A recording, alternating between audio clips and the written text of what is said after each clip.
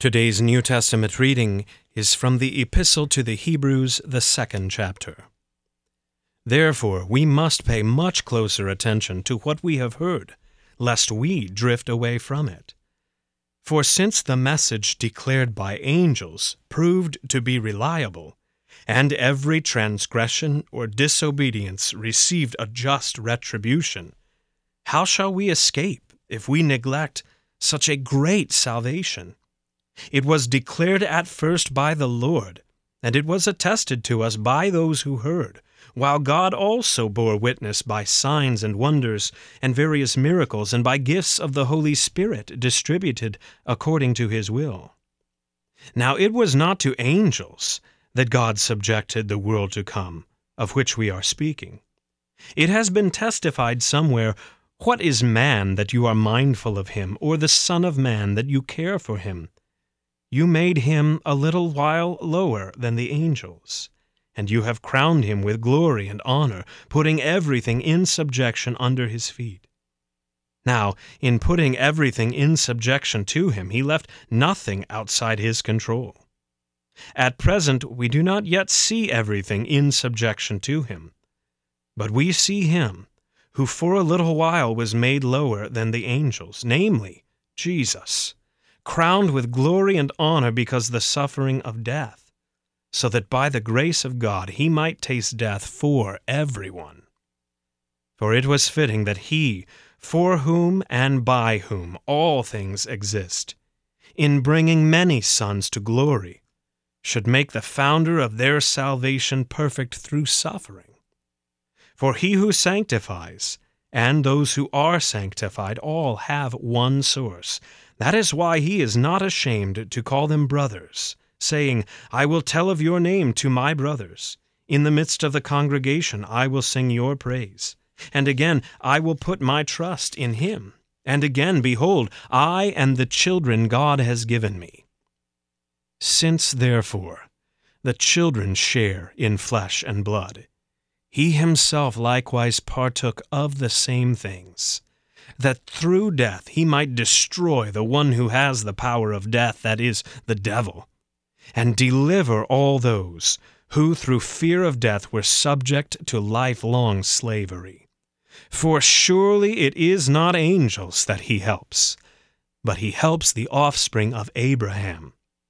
Therefore he had to be made like his brothers in every respect, so that he might become a merciful and faithful high priest in the service of God, to make propitiation for the sins of the people. For because he himself has suffered when tempted, he is able to help those who are being tempted. This is the word of the Lord. For today's meditation on God's Word, we welcome Pastor Herbert Mueller. In the name of Jesus, Amen. The writer of the Hebrews says, "Therefore." He draws a conclusion. Based on what he wrote in chapter 1, based on the word that God spoke to us by his Son, who is our resurrected Savior, the Lord of heaven and earth, the one in control of all things, even our salvation, the writer says, "Therefore." Therefore what? Therefore we must pay closer attention to what we have heard, lest we drift away from it. Did you hear that? There is a way, really many ways, that we can drift away from the Word of God. Do not be deceived. The river of culture has long since changed its course from the biblical definition of marriage.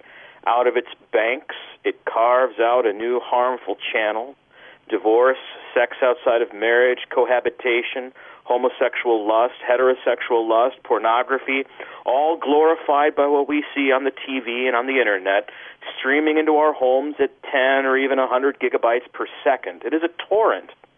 It enslaves young and old, men and women, and harms parents and children. Our own sinful flesh is seduced by this drift. The cultural flow looks like a pleasing river. We think, let's just test the water, dip a toe. It's warm? Let's set up a rope swing. Let's play in the water. It's our own secret, lustful swimming hole. We think that we can come out of it any time we choose, that we can repent of our sins any time we wish. but the banks are muddy and slippery. Under the surface, the current is strong. There are eddies, hidden holes, and we get sucked in. We might not see the danger right away, but then, all of a sudden, we realize that we are in over our heads. Why is it this way with us? It's in your heart. Jesus says in Matthew 15, out of the heart come evil thoughts, murder, adultery, sexual immorality, theft, false witness, slander. These are what defile a person. The cultural flow is only a mirror or reflection of our own sinful hearts. The muddy banks and the eddies and the torrential flow are inside of us, and we are not strong enough to resist it on our own. Our Savior saw us. He jumped headlong into these muddy waters. He got himself dirty, filthy in our own sin and wretchedness. He grabbed us and pulled us to the bank, and with his last strength, he put us on the shore. Though it meant that he would go under, he gave his life for us. Where the wrath of God against our sin was hidden under the surface, he came in to save us. And in so doing, he suffered that wrath in our place and died. There we stand on the shore, naked and soiled, and he has come again in his resurrection might, clothed in his high priestly robes, to wash us from our sins in the cool, clear waters of the forgiveness he won for us. He clothes us in his righteousness as he bids us to confess our sins and receive absolution. He revives our fainting spirit with a steady diet of that once and for all priestly sacrifice of his body and his blood. Today he calls us to walk in the firm road of faith with him and in his strength. It is a constant return to those other waters, the cool, clear waters of our baptism, where we daily die to ourselves, die to our sinful nature, die to the lust and the hatred that lives and must die within us, and daily we rise to live with God. Therefore, Jesus had to be made like his brothers in every respect, so that he might become a merciful and faithful high priest in the service of God to make propitiation for the sins of the people. For because he himself has suffered when tempted, he is able to help those who are being tempted.